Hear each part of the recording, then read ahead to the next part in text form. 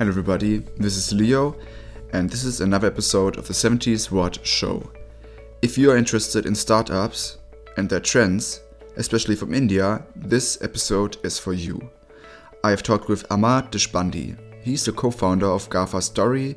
Besides that, he's an author and he has created several podcasts. One of them is called Startup Nibbles. It's my favorite one, and in this one he talks about the most important and relevant startup news from India and comments on them. He has a very deep understanding of the startup world and everything about it. I've received great insights from this interview, great answers, and I recommend everybody to listen to it. Without further ado, let's go.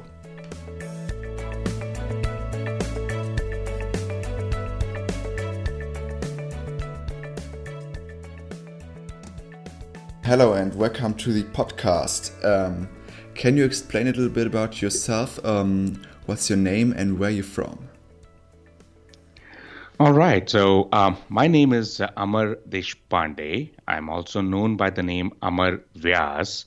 And there's an interesting backstory to it, which probably we will get to at some other time. But I'm from Bengaluru in India.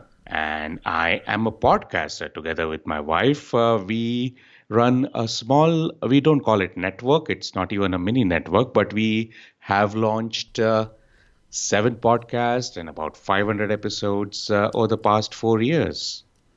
Wow, that's actually a lot. And it's really impressive. How has that all started? And what's your passion behind podcasts?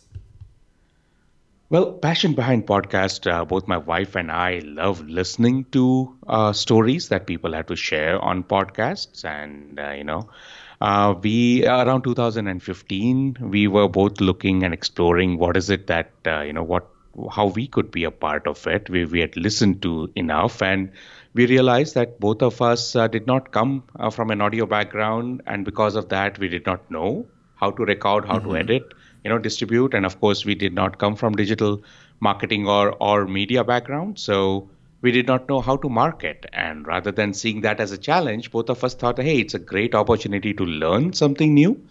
And we decided that let's start with launching our own podcast. That's how we will learn some of these skills that we don't know right now. As long as it is fun, and if it does not take too much of our time or too much of our money in terms of investment, we will continue doing it. And if any of these 3 things happen, that, it becomes tiring or boring, it's taking too much time, we're not getting the kind of returns, in terms of listenership, etc., it's not enjoyable anymore, and it's costing too much money, we'll stop doing it. Good part is 4 years later, we're still enjoying it. I think we have been able to build it into our daily schedule. And fortunately, we are making a little bit of money now. So we are continuing to doing it and enjoying it. Wow, that's for a small podcaster like me. It's very inspiring. I think making money is the goal, but it's also not like the main goal of making the podcasts. But it's nice to make some money of it. It's kind of showing that you're going on the right track, I think. That's right. And yeah, it's not a lot of money. Obviously, it's not going to help me buy my next, $1 million mansion or my next, my next sports car. But the good part is that somebody is valuing your content and somebody is willing to pay you for it. As a creator, that's a great validation. Secondly, as a product market fit, right? When we started out, people used to ask us questions. They still ask, hey, is there money in it? How do you make money? And exactly what you said, that is not the goal, but that becomes the outcome. And the best part was that we hired a couple of interns who did a lot of graphic, sketching and short video work for us for marketing campaign. We paid them out of the revenue or the money that was generated by the podcast. So it was, it was business that is now paying for the business to survive, which is great. I would actually love to put in another question because I know a lot of people who would really like to know this. I think a lot of people are maybe have wrong expectations about starting a podcast. I know a lot of people who want to start one, but they also, when they talk about podcasts, they are directly talking about money and how fast they want to grow it. I would love to ask you, how was that when you started the podcast? Did it directly take off? or how much money did you have to? So not in numbers, but is there like a certain amount of money you had to invest, or a certain time you had to invest over the 4 years to get it going, and how much work was it? That's a very interesting set of questions, and let me try and answer that probably in the sequence that you asked. I personally made that mistake as well, that we will be able to get lots of listeners quickly, and we'll be able to meet some of our costs and things like that. It it took 3 times as much. So I was thinking maybe in 1 year we should be in good shape. It took us 3 years to be to be where we are. So that was a good reality check. In terms of effort, we knew it will take a lot of effort, but once we actually started doing it, that is also where I think in terms of time estimate, I was hopelessly wrong. And I hope very few of your listeners will make the kind of mistakes that we did, because I'd spent about 15 years in program management and project management in construction. So I thought in terms of when it comes to time, cost, quality, fortunately there is no safety element in podcasting, but I had all these big charts drawn up, using whatever project management tool that you can think of, saying that, okay, so and so activity will take so much time, and it will take so much effort. We build in a buffer, and we will get so much productivity out of it, and we can do 100 episodes in 1 month's time, and we will launch with 3 episodes of one podcast in a single week. The moment we launched, everything turned out to be wrong. Wow. So we literally went back to the drawing board. So our first podcast was on book publishing in India, My Kitab, and we'll be in fact relaunching it in July, so next month. We're close to 100 episodes on it right now, and we really think that the show has a lot more to offer. Anyway, My Kitab earlier was a 3 times a week podcast, and this was in January 2016, when there not so many people in India wanted to know how to publish and market your book. Today the situation is different, fortunately. But then we had to scale it down, from 3 times a week, went down to 2 times a week, went down to once a week. Now it is once every 2 months, because we've really slowed it down, right? So when we launched our second show, which is a storytelling show for children, Bal Gatha, so it's Baal, Bal means children, Gatha means story. When we launched that, we actually went back to a different model, and we used what most, the product development happens, right? You start with a minimal viable product, you test it out with a few beta testers, get their feedback, and then launch the show. So, it was exactly 180 degree opposite of what we had started out with our first show. Yeah. So all the good part was that we failed really early. In the first 3 months itself, we knew that, okay, we made a mistake. The better part was that we learned from our mistakes quickly, and we changed the whole model. That's great advice. Well, I wish somebody had given me that advice, but I hope your audience will learn. That's what I said. And then also, what we also realized that, so podcasting is a very creative field, right? And if I sound very boring and very, I'm an engineer. I'd spent about 17 years again in design and project management. So essentially, I went back. That engineer in me again took control of the whole thing. We realized that every podcast episode is like a series of 18 or 20 processes. Yeah. And then we standardized the processes. So learning from the first failure, we went back and then we standardized everything, so that we know that for every, so much time of raw recording, in 1 hour, you can probably get 8 stories or 5 stories of, 5 to 6 minutes each. And so much time is required for editing. So much time is required for marketing. And, that's why very quickly we were able to launch over the next 2 years, 400 odd episodes. So it's been an experience. It's been a journey. Wow, it's great. And I see a lot of learning experience over the time, which is very interesting. You have one particular podcast which I really love and is really interesting. It's called Startup Nibbles. I think it's also one of your newest ones, if I remember correctly. That's right. How did that one start, and what kind of content do you share on this podcast? Hmm. That's an interesting question. So I'll answer it in two parts because again, like a lot of our shows, we are recalibrating and relaunching Startup Nibbles as we speak. So what you hear starting July will be slightly different than what I'm answering right now. So I'll with that disclaimer, I'll just start. Okay. What is happening was that there are a lot of interviews, a lot of podcasts where people interview the entrepreneur, right? Tell us your journey, what were your learnings? I think very similar to what we are discussing right now. Yeah. The That was a great part because then you can hear lots of stories, you learn a lot in the process. But there were like 18 or 20 different such podcasts in India alone. Yeah. And if Wow. you look at if what's happening in Europe and English language, right? Almost all of them were in English. If you look at what's happening, obviously in North America and Asia Pacific and Europe, the number is like probably hundreds of podcasts where people interview the entrepreneur. I said that okay, I want to know something what's happening in the startup world over a cup of coffee or a cup of tea. Early morning I get up, probably just tell now, Alexa or Google Home or whatever, tell me what's happening in the startup world. In 5 minutes you learn whatever you need to know. Has there been an acquisition? Who has entered a new market? Who has raised some money, and so on and so forth. So I subscribe to a lot of newsletters and I read them even today, of course. But as I started reading, I started seeing some patterns in it, saying that, okay, there's a lot of focus on certain sectors. So maybe it could be on financial services, it could be on transportation, maybe something's going on in the e-commerce space. And there are certain seasons that is happening. Everyone's raising a lot of money, or there are a lot of acquisitions happening, or a lot of new product launches happening. So I said, why don't I actually create a show which in 5 minutes will tell me one news story each about a major, entry to a market by or a new product launch or a new fundraising or something interesting that happened in the startup world. Yeah.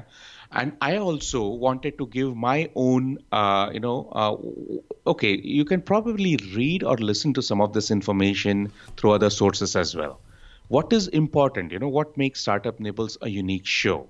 So I would ask a question to the audience at the end of it, or maybe in between while reading the news, saying that, so for example, $300 million were raised in India alone for bicycle rental. Yeah. And I said, well, that's a lot of money. If you put that much money in, bicycle lanes, and in Germany, you're fortunate to have very good, system of bicycle lanes, right? In India, we don't. So I said, even if half of that money went towards creating good bicycle lanes, your business will grow 2 times as much. Has anybody thought of investing in bicycle lanes instead of just dumping money into bicycles? So, I started adding some quirky elements to the show, and I think that worked out well. We ran a very good pilot of Startup Nibbles.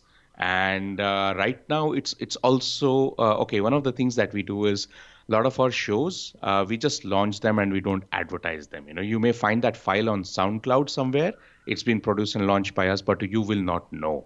But what we do is very closely track the listener analytics. Yeah. So for Startup Nibbles, now when we relaunch, every episode will cover one sector of the industry. It could be agriculture, it could be financial services sector, it could be delivering medicines at home through internet portals and things like that. The reason for that is that the target audience for Startup Nibbles was young professionals and entrepreneurs themselves. And the consistent feedback I received from them was 5 minutes was great, but they wanted more insights into a particular sector and they did not want me covering multiple things at the same time. So maybe now, once we Okay. launch, there still will be 3 stories, maybe. In 5 minutes, obviously, you cannot cover more than that reasonably. But all 3 stories will be from a single sector of the industry. Wow. So, wow, very interesting. And I think it's really a new kind of business model or a new kind of innovative idea that you started with Startup Nibbles. I really enjoyed it. So, Thank you. I see. So you're kind of also changing the model now a little bit, and adapting to the new needs of the customers, which is very interesting. Right. So I would love to also ask you, What kind of startup stories do you enjoy talking about mostly? Is it that you just decide like what's most relevant on the news, or is it also that you kind of take something which is personally relevant for you when you decide what story to tell? I think that's a fantastic question, Leonard. The kind of stories I really like. So there is one particular publication called N-Tracker, ENTRACKR. They actually cover not just how much money was raised by a particular startup, but they also give some fundamentals. So as an entrepreneur, as somebody who wants to raise money, there's a lot of learning in it. Saying that if on what basis did the investor or the venture fund put in, let's say, $10 million in a company, and why did their competitor probably get $20 million? So what was different in the two companies, even though they were in the same market, right? So that those little insights, I find them very useful, and I try to pick them up sooner than just the headline.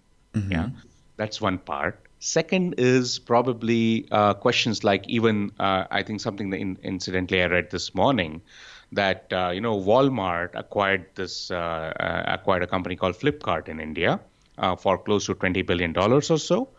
Then the government of India changed some of the rules, and now there is, it's not official, but there are talks that Walmart may exit this company by listing our Flipkart on the New York Stock Exchange. Wow. Yeah. So now it makes me wonder that you paid $20 billion. You obviously, are very smart and work with a lot of smart people.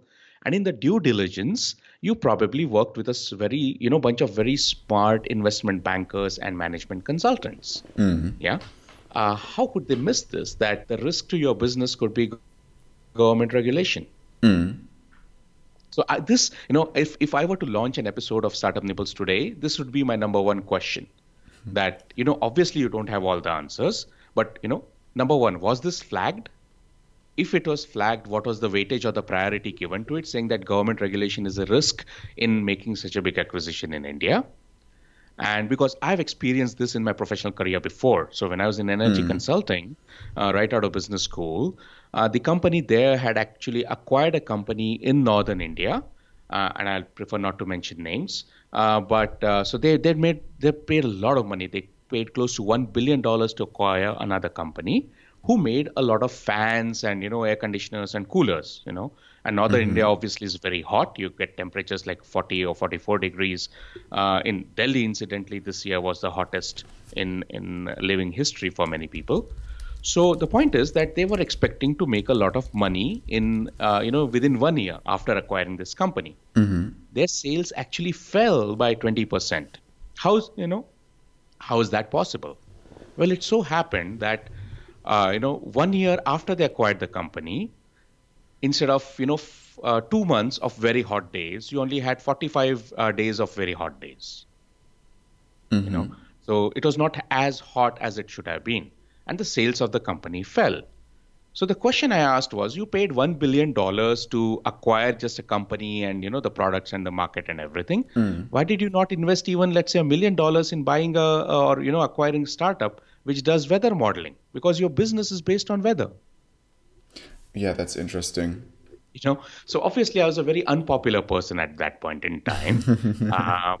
Somehow that has still stayed with me, that if your business is dependent on, or, what is the biggest risk to your business?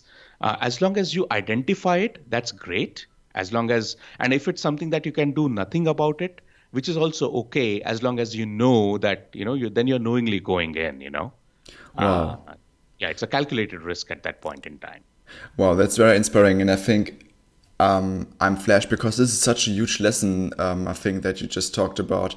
Being unpopular, I think this is sometimes so important that you also listen to the negative feedback or give it certain relevance, even if it means that you have to be unpopular for a certain time. Yeah. Because as you showed, it can lead to failure if you kind of ignore it for too long. Yeah, I think the other side is that, and I have learned with experience, not just asking the question or doubting, but also trying to find a solution. You know. So what I do now, again, if I were to do the same thing what I did, whatever 7, 8 years ago with this company, I would have probably proposed a solution as well and saying that, guys, this is a problem that can happen again, and these are the three companies that I can think of that we should start talking to. So Wow. either as a partnership, as a joint venture, as a acquisition, investment, whatever you want to call it. But it's too late to develop something in-house, and that's not your daily business. It's best to find someone out there, who's your best partner and go with it. Wow. When making all the stories and reading all these interesting stories, I wonder, has it ever happened that you kind of want to start another startup? For me personally, it would happen all the time. I always find myself in the trap when I read about a new startup, maybe in fintech or whatever. It's always the point that I suddenly realize, maybe I'm the wrong field. I want to start something new. Has it already happened to you? Oh, it happens every day. I can tell you one thing, that once you get into this habit of trying to, first of all, either you get frustrated by it, and then over a period of time you ignore it, or you say that, okay, I'm frustrated enough, I need to do something about it, right? Fortunately, and you lived in Bangalore, you've spent some time in India. Fortunately, India provides with a lot of these opportunities every day, right? Yeah. So this temptation is always there that, hey, why doesn't anybody do this? And then it eventually boils down, okay, nobody's going to do it, so I will do it. And then I have to force myself to say no, because at the end of the day, if you try to do something else, what you're doing today takes a backseat. It takes a lesser priority. And then, as they say, right, if you try to do everything, you end up achieving nothing. Yeah. So what I have learned is actually identify what are the most important skill sets required to solve a different problem. So I can tell you, somebody had asked me that I want to help entrepreneurs who are in the field of sustainability, and what can I do about it? I want to create a marketplace for it. Would you be interested? I said, I'm absolutely interested in spreading the message because of my work in the sustainability field. I will be more than happy to help you, promote the idea. Yeah. But am I the person to probably take the idea and run it for you? I am not, because an e-commerce business requires a lot of different set of skill sets, which either, the entrepreneur should possess or they should hire the best person to do that. Yeah. So in fact, I connected this person to someone else I knew, and let's see, time will tell. I think they should be launching shortly, and time will tell how it goes. Okay, I see. And what are some? I mean, reading about startups. Not only starting a startup, I would think would be my mistake that I would constantly want to start a new startup, but I would be very interested in all the new technologies that come up. Is there other particular ones that you keep up reading about, that you go deeper into? Like, for example, might it be the Bitcoin, or might it be something else like solar technology that you are particularly interested, or you want to see new startups come up with? Wow, you're asking a lot of interesting questions, Leonard. I must compliment you for you. You certainly done your homework with the questions. Thanks.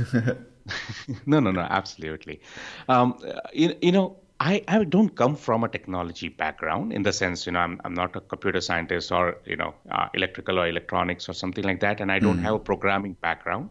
And in construction, anything that you do manually and it gets replaced or automated by a machine, that's technology, right? Well, it's not that bad, but the scale and the scope of things changing is not that drastic, right? So I am still very close to problems of today. If I were to use a timeline, anything that can help not just solve but make a problem of today better, overcome the challenge in a better way. That is what I can track more than something that is probably 10 years ahead of time. So let me give you an example. And I've done the other side of the story as well. Being too much in the future and not being connected to the present. So again, when I was in energy consulting, we were talking a lot about installing a lot of sensors in a manufacturing process. So let's say you're talking about a cement factory, right? All the time from where the charcoal and the limestone comes and the water's coming in, you burn the coal, generate a lot of heat, make cement, put them into bags, and load them up in a distribution center. That entire process, what we were proposing back in 2012 and 13 was that wherever energy is consumed the most, go ahead and install sensors. So if there are any inefficiencies or leakages, you'll be able to detect it on an energy dashboard, and then you'll be able to optimize. This is all happening today, or it started happening probably in 2017 or 18. So we were like 5 years ahead of the time. Yeah. Wow. And the downside of that was that business, it's a great presentation to make to the CEO. It's the most useless presentation you can make to the manufacturing manager, because the first thing they will come and tell you, again, this is 2013 India. You know what my biggest problem today is, Amar? I'm not able to find coal. Can your technology help me find coal so that I can keep the furnace running? So today what I do is that, okay, what are the current available tools and how can they make a particular process better? So to give you an example, we were talking about, if I were to use the same idea today, so I work with a nonprofit in the forestry space. So we were talking about, so retailers had started this idea, right, that you post a picture of the person who made that T-shirt. So whether they made it in Philippines or Bangladesh or Vietnam or in India or Sri Lanka, wherever, and let's say you're buying it in Germany. You can create a personal connect with the person who made the T-shirt, right? Because now you can see their face. Yeah. Wow. Yeah.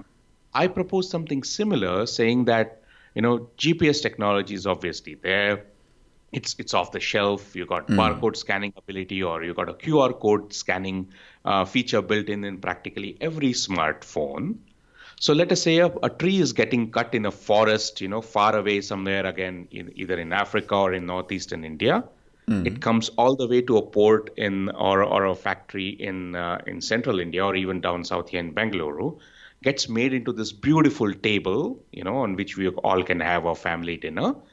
And at the end of the day, if you have this sticker or this barcode and you can track the whole story of the tree and add it up with a small 200-word story, of the tree itself. I was a tree. I used to be in Cambodia, or I used to be in northeastern India. Then I brought into this truck on this factory. But I'm so happy to be in your home because I know that I'll find love and care in this home. Do this, and the furniture maker will form such a great connect, especially with the children. And children will start respecting and valuing trees. Yeah. And maybe a little bit of a promotional message also with the, at the end of the day, businesses got to make money. So this is the kind of work that I would actually encourage startups or people who are thinking of solving a problem to start thinking along today, that what is available off the shelf today and what can I make out of it? And is it something that has a business value? Wow. Yeah, I think there's more value in like social startups that really are maybe also non-profit and so on. And I find this kind of space of startups really interesting right now. I think they are blowing off more than like years ago right now. Yeah. Where are you mostly researching your information? Because I think that you are now kind of, I would say, an expert in this field, because your daily work is it to research the most important stories of startups and so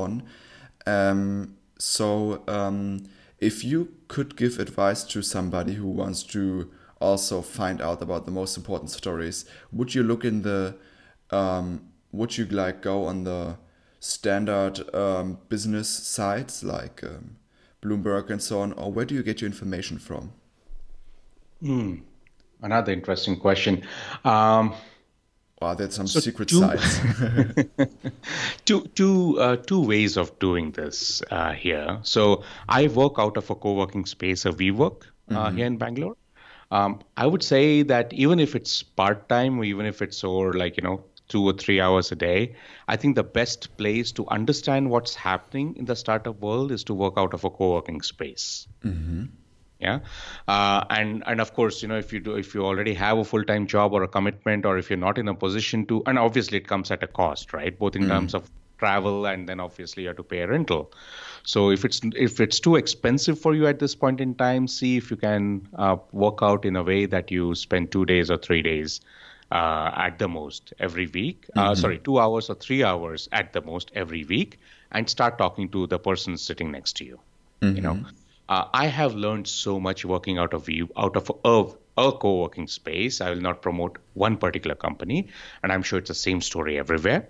I've learned so much from my neighbors, and that will also give you idea as to who could be my partner in my next journey. So in the audio or podcasting space, when we were thinking about using Amazon Echo, or all these Google Home and voice control tools so that people could listen to a podcast, I spoke to the person sitting next to me because I overheard him tell something very similar to a customer of his. So I just pulled him over to, hey, let's go and have a cup of tea or coffee or something, chit chatted. 10 minutes later, he said, okay, I'll be happy to do this for you. Wow, interesting. Yeah, again, however the partnership may work out, and don't think everybody's going to charge you money. For him, he was excited because it gave him a proof of concept to show to other customers. Yeah. For us, we got an idea of how the technology works without having to invest too much money. Right? So there will be something in it for every party involved, and it's not just money every time. Sometimes it's relationships. I know one person in the co-working space where I work. He will be happy to do a 1-hour consultation call with you, or sit down with you over a cup of tea, and actually develop a digital marketing plan for you, and he does it for free. You know why? Because he says he learns so much about a different industry every day, every time he talks to a new prospective customer. Right? So that's one. Second, and I did not answer the more traditional approach. See, business publications like a Bloomberg or business magazines will tell you something that has already happened. In that case, you're behind the curve. If you are entering, or if you want to know what's happening in the startup field, you probably want to stay a little bit ahead of the curve. Yeah. So that's where, let's say a TechCrunch, that's where maybe, Crunchbase or AngelList, if you keep tracking who's investing money where, that's when you would realize that, okay, that sector's, it's probably picking up, if there is, investor money, which means that the market is growing. Yeah. So whether you're looking for an employment opportunity, you're looking to freelance, you're looking to invest, partner, whatever. Reach out to those companies as a prospective customer. That's one great opportunity. Again, in India, like I mentioned before, there is Entracker, there's Your Story, which does a fabulous job. Again, the problem is almost all of them are in English. Yeah, I don't know what's the equivalent in German. Yeah. Oh yeah. And also in India, of course, then when you're talking about India, you have to have it in 8 languages. You just can't have it in one. So I have not come across something similar. Of course, Your Story has their information available in 8 or 9 languages as well. But then it is limited, right? Not everything that they publish in English, they are able to translate in all the 8 languages, at least not today. Hopefully with more technology advancements, they'll be able to. Wow. That's a great answer. And are there particularly, besides like talking to neighbors and so on, are there also like certain entrepreneurs that you follow, for example, like on Twitter or so, that you follow for the news or follow for advice or something? Yeah, that's also another good avenue, and I should have mentioned that, and thanks for bringing that up. I do go to a lot of startup meets, and so again, from my alumni association, from my business school, or recently from my high school, or the professional network or whatever, right? The construction organization, etc. I do keep talking to them as to what's happening. That's another source of information, and then also whatever social media networks. So whether it's WhatsApp or Telegram. I think the more technology-oriented people prefer Telegram over WhatsApp, right? I don't know what's the situation in Germany, but in India, almost everyone uses WhatsApp, right? So that's another way that be a part of some of these WhatsApp groups. So that becomes your extended sort of source of information. And then the beauty is that if you want to know something about a particular industry, you reach out to your group in this, whatever, LinkedIn or WhatsApp or wherever, and somebody may know someone who's done that. What's your number one advice if it comes to like if you would talk to like your younger self or so, like your 10 years younger self, and he would tell you, I want to start a podcast or I want to start this company. Would it be a different advice that you that would have expected 10 years ago? 10 years ago, I think the number one advice I would have given myself or like younger self would be don't start all by yourself. Being a solopreneur, as they call it, it's a great thing to do. And I have a lot of respect for people who are able to do it. But my biggest learning has been that, and of course, I was fortunate to have my wife as my partner and co-founder, but I would have started out with a team. How quickly can you find the right people, the brightest people to do the problems that will take you the maximum amount of time? And it's not outsourcing things you don't want to do, right? And it's not laziness, but it's a very strategic investment. Coming to specifically podcasting, it's only now that Google Podcast and then maybe Apple Podcast will start doing transcription. It's only now that Amazon, AWS, and a lot of other services provide text transcript of the audio file from your podcast, right? Back in 2015, either you had to outsource it to another human being or agency, which was very expensive because they charge by the hour or by the word, or you had to do everything yourself. So every episode of My Kitab podcast would take me about hour and a half to 2 hours in researching the guests, and preparing the questions, 1 hour of interview, 3 to 4 hours of editing, and then 3 to 4 hours of doing the transcripts. Wow. Yeah, maybe 2 hours. Anyway, so every 1 hour of recording started taking me between 8 and 10 hours just to upload the audio file onto the server, on the media host. And I'm not even talking about marketing yet, right?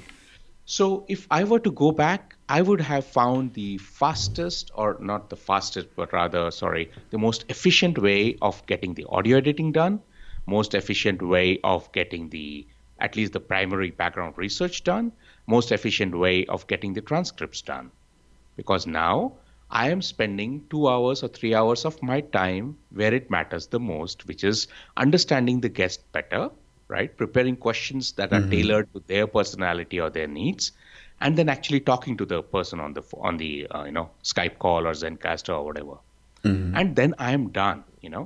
My job will then be to stay in touch with that guest, connect with them on social media, reach out to them, congratulate them if they have launched a new product or they have received an award, or, and they even family, right? They got a new dog, they had a new child, they bought a new car, whatever. My job then becomes connecting with them for the foreseeable future. And I'm not investing any time in doing things which are extremely important, which is transcripts and editing, but that's not what my core job is. If you would look for example, a co-founder for a new startup, is there are there certain key character traits that you definitely want to have in that founder? Might be something that complements your personal character traits, but can also be something that you generally want to have for a founder of a startup. I think that will depend on the nature of the business or the nature of the industry.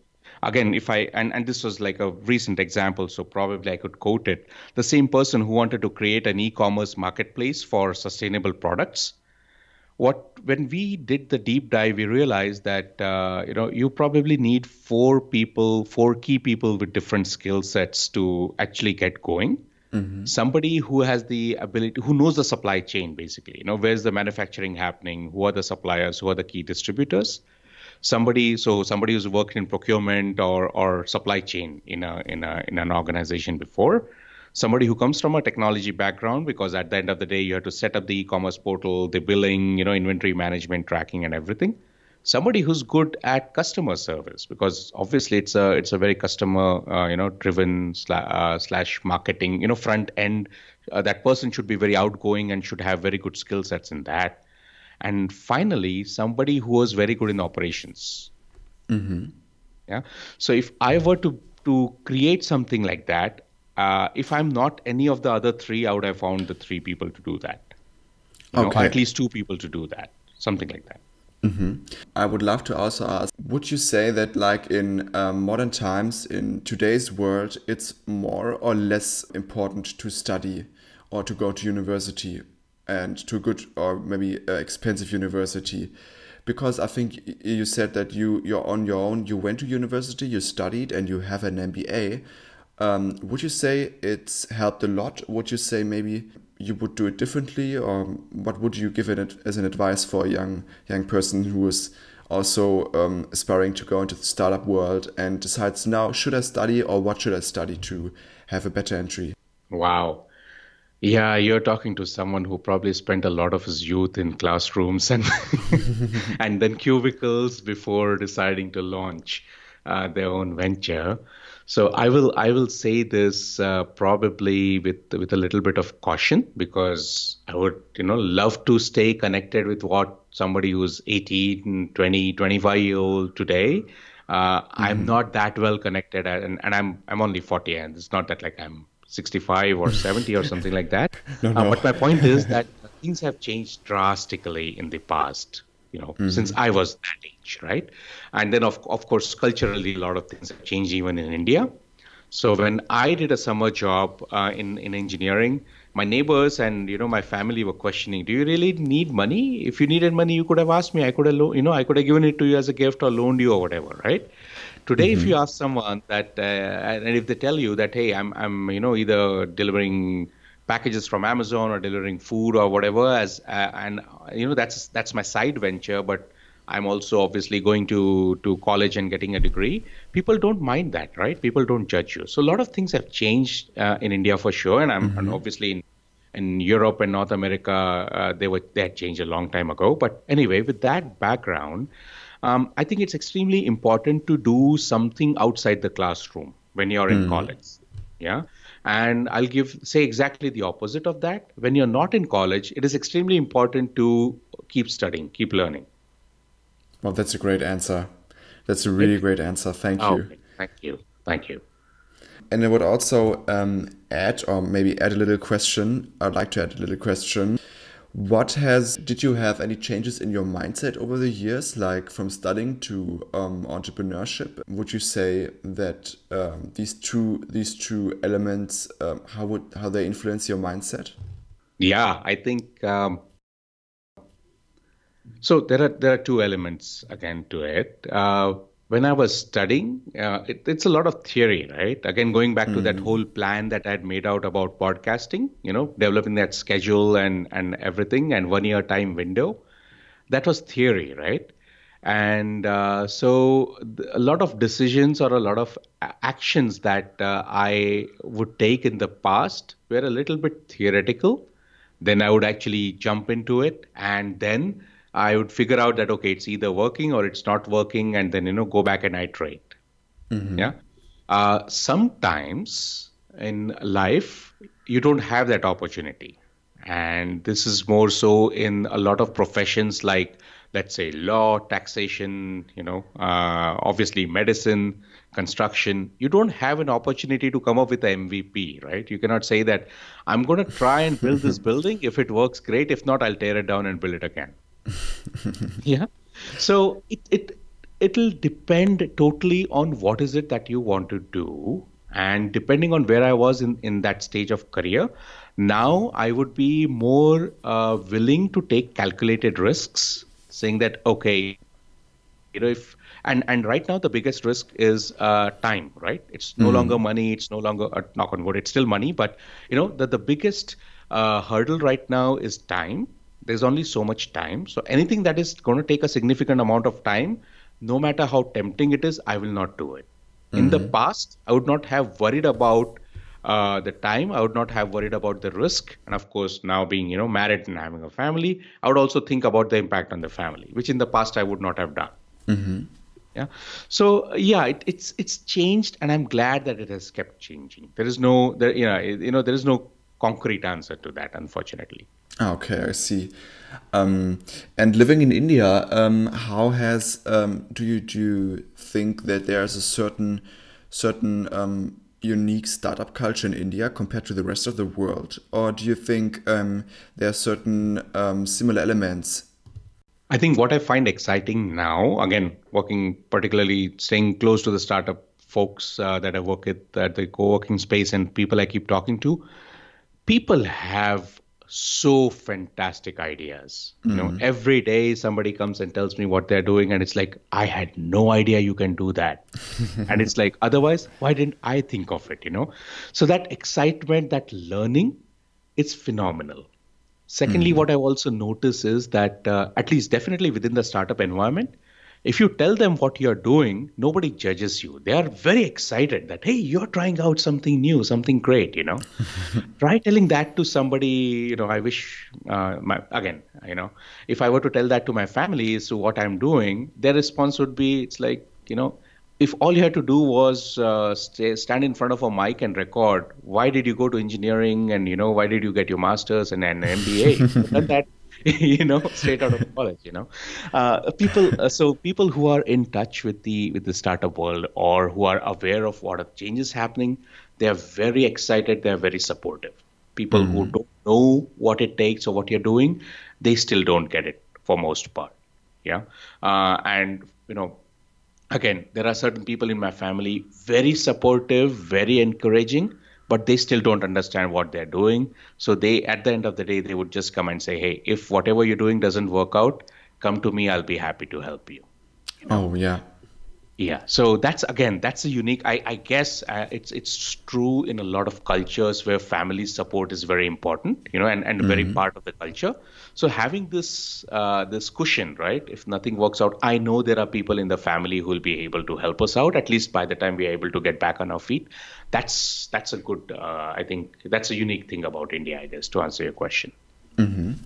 And in India, is it that there's a certain field of technology or startups which is rising the fastest? Because I could imagine, for example, that payment companies have a huge impact in India.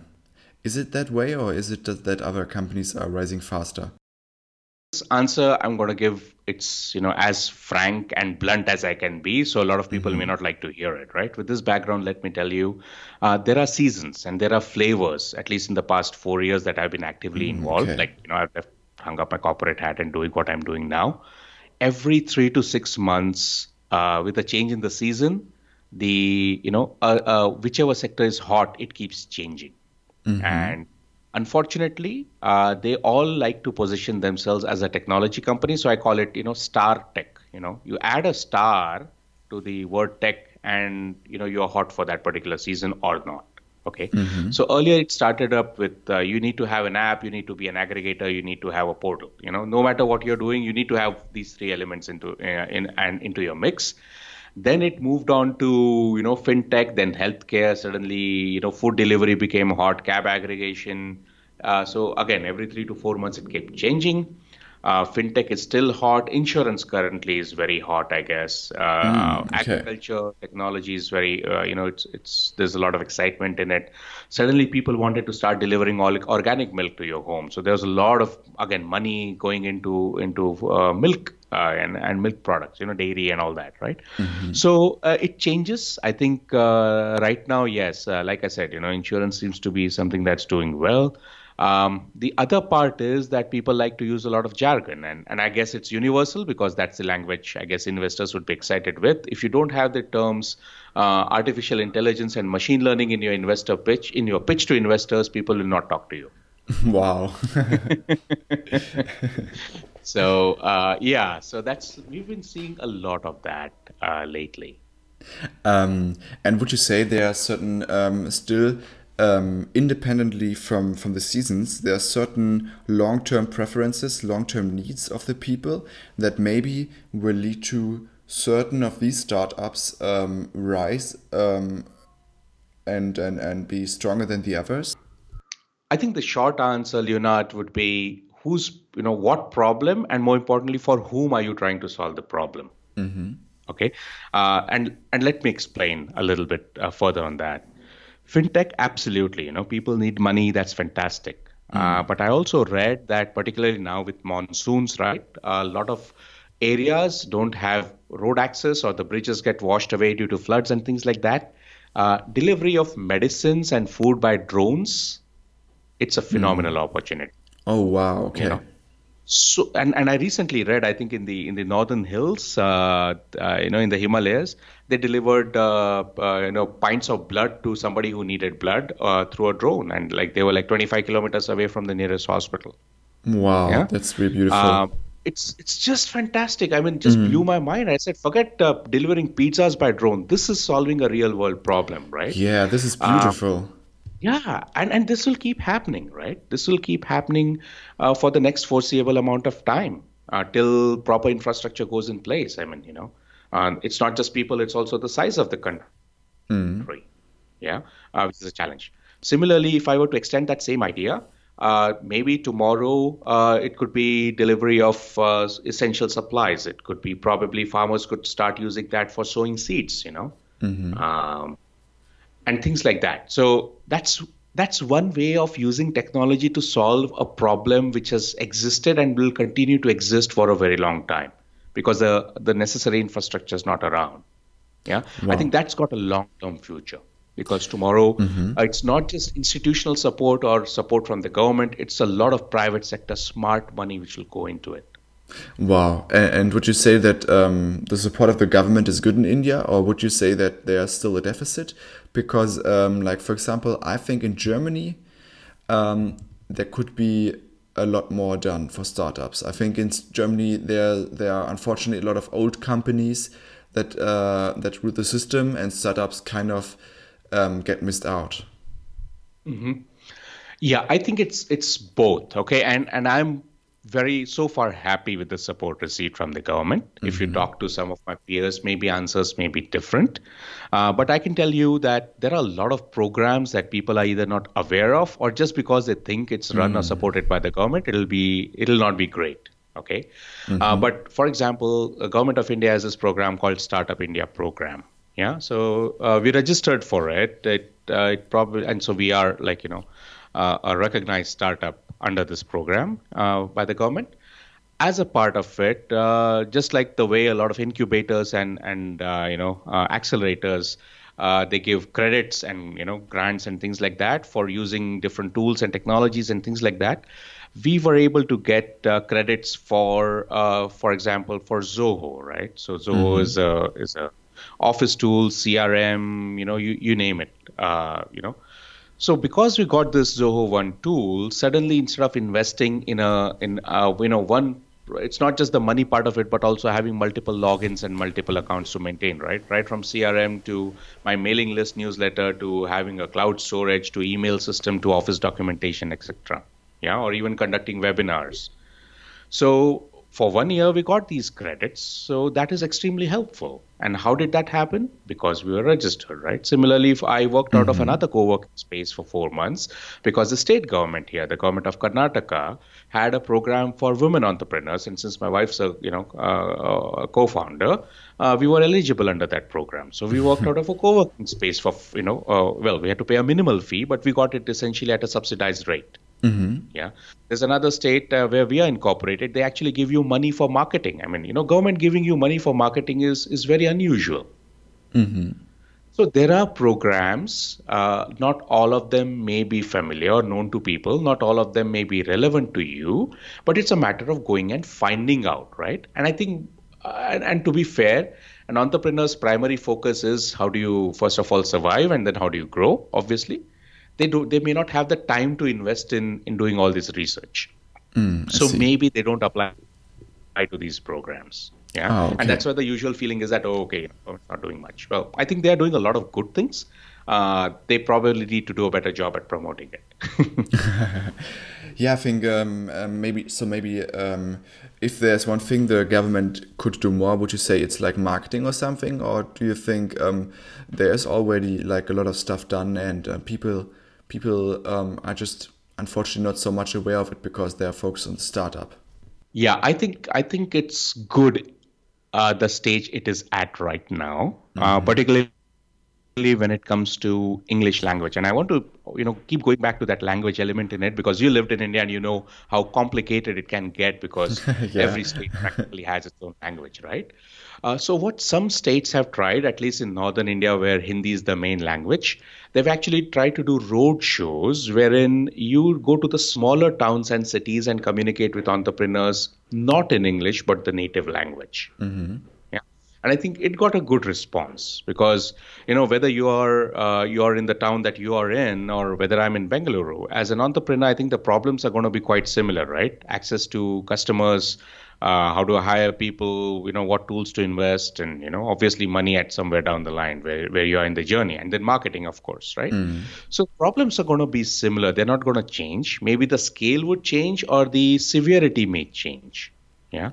So why not take the message to the people in their language? I think that's worked out well. They need to do that a lot more in practically every language. And I'm not saying they're not doing it, but I think that's one opportunity they need. They just need to keep hammering.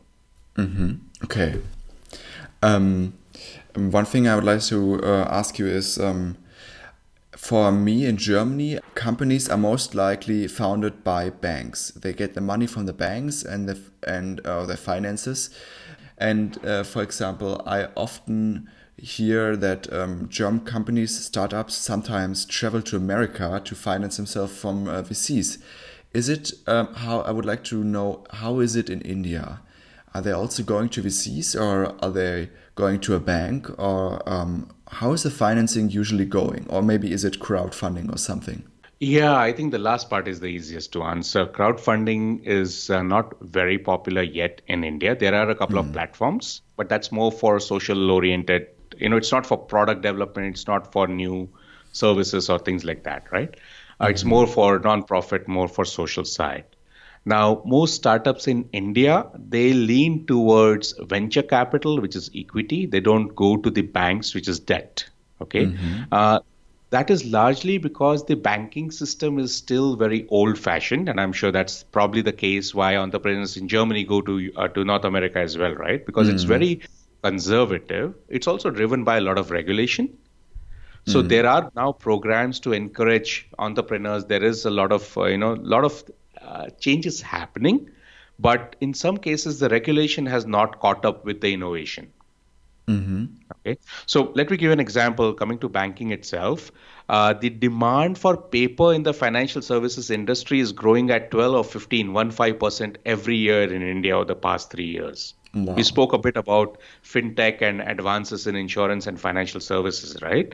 Even for me today to open a bank account, I need to submit 30 different pieces of paper. Wow. Yeah. Why is it? Because the regulation is not caught up. Yeah. So what is easier for me, relatively speaking? Do I approach a venture capitalist or an angel investor and raise capital through equity, or do I go to a bank wherein they'll demand a collateral, a bank guarantee, co-borrower, co-signer, you name it, and then just the number of documentation just goes up and they give me a loan instead. Right. And then, of course, it'll depend on the nature of business. If I'm in a business to business software service, software as a service space, is it easier for me to explain it to the venture capitalist or go to an old fashioned banker and explain to them, oh, actually, it's a piece of software and, you subscribe to it and there's a freemium model in it and, we work on a 15% gross margin. They will not understand it because they're not been trained to understand it. Right. So, yeah, I think from that point of view, the problems could be similar. Having said that, again, it will totally depend on the nature of the business. If you're in a trading of physical goods, let us say you create a portal for trading of steel and cement, for example, which is a little bit old-fashioned business, but you've given it a new avatar of sorts in the form of a aggregation portal. maybe they're going to a bank would make a lot of sense because they will get it, right? They've been doing it for far more years than you can probably imagine. Wow, that's a good answer. And to round this sector up, I would like to ask you, if you had to pick one point, what would be, do you think, India's strength or India's weakness in terms of startup culture or startup sector? I think the answer for both is the same: people. That's a really, really great answer. Maybe something one could talk more about in another episode. Absolutely. Yeah, we can probably have a whole series on that, right, Leonard? Yes, of course. And then I would like to come over and ask you the final questions. First one being, I always try to find out more interesting entrepreneur stars to say, to research, to look up, maybe to read a biography about, or maybe give it to listeners so that they can read more biographies. Are there some great biographies, entrepreneurs or so that you have, especially from India, that maybe people from Europe or maybe North America don't look up so much or haven't found yet?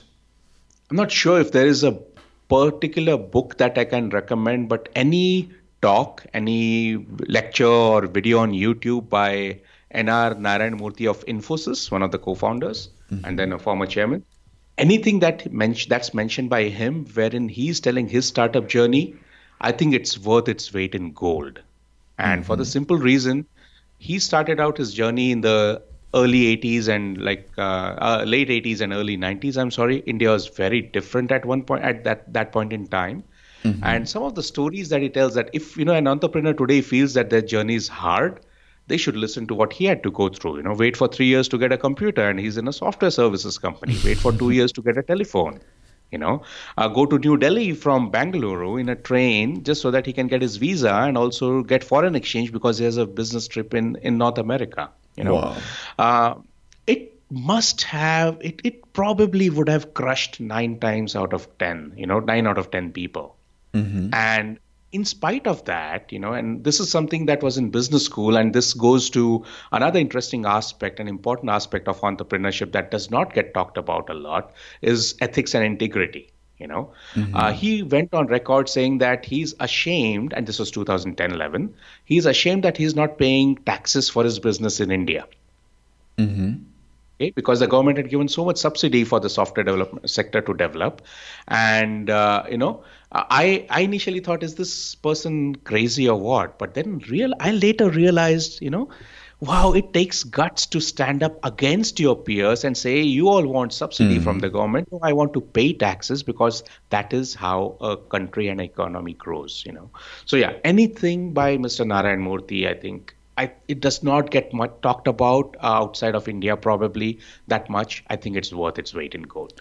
Wow, great. Yeah, and I think this especially is interesting for me because I think maybe for somebody born in India, it's also more harder to start a company or to build a great startup than, for example, somebody who has been born like in the US, in San Francisco or somewhere. But I could also imagine it having a great impact, like living in Bangalore. So because you have such a huge culture and impacts from a lot of people. And also I would like to ask you, because especially you have listened to so much podcasts and you've been in the scene for probably longer than I have been. What are your favorite podcasts? If a listener decides now, I want to listen to 3 podcasts tonight, which one would you recommend? Since we spoke about startups quite a bit, I think the number one recommendation would be Entrepreneur on Fire by John Lee Dumas. I know that one. Again, he is one of the reasons why we got into podcasting in the first place, because my wife and I both love listening to him. And again, one new interview every day, 5 years in a row or 6 years in a row, I guess now. Yeah, I mean, that takes a lot of effort. Second show is something that I started listening to in the past 3 months, and I love listening to it. It's called Business Wars by Wondery. So So this basically tells the rivalry between two large or major brands. So it could be McDonald's versus Burger King or Nike versus Adidas. What I really like about, or HBO versus Blockbuster versus Netflix, I'm sorry. What I love about this particular podcast is it's not just about business or entrepreneurship. It is also about, it tells a lot about how the US economy was, let's say, in the 1970s. Yeah, it tells a little bit about the culture. It tells a little bit about a lifestyle. So you learn a lot more other than just business. Okay. The third show that I would very highly recommend, I don't know how many of, and I do hope that some of your listeners listen to the shows that we produce. But a third show that I would very highly recommend for those of you who like history, it's called History of India podcast, which is by a Brit called Kit Patrick. So he has a PhD in history, and he talks about how life was if you were a bureaucrat or you were a soldier during the emperor, during the, let's say, Mughal Empire or during the times of Ashoka. He brings in so many cultural elements, again, historical elements, geography, food habits, festivals. You learn so much more than a history textbook in that show.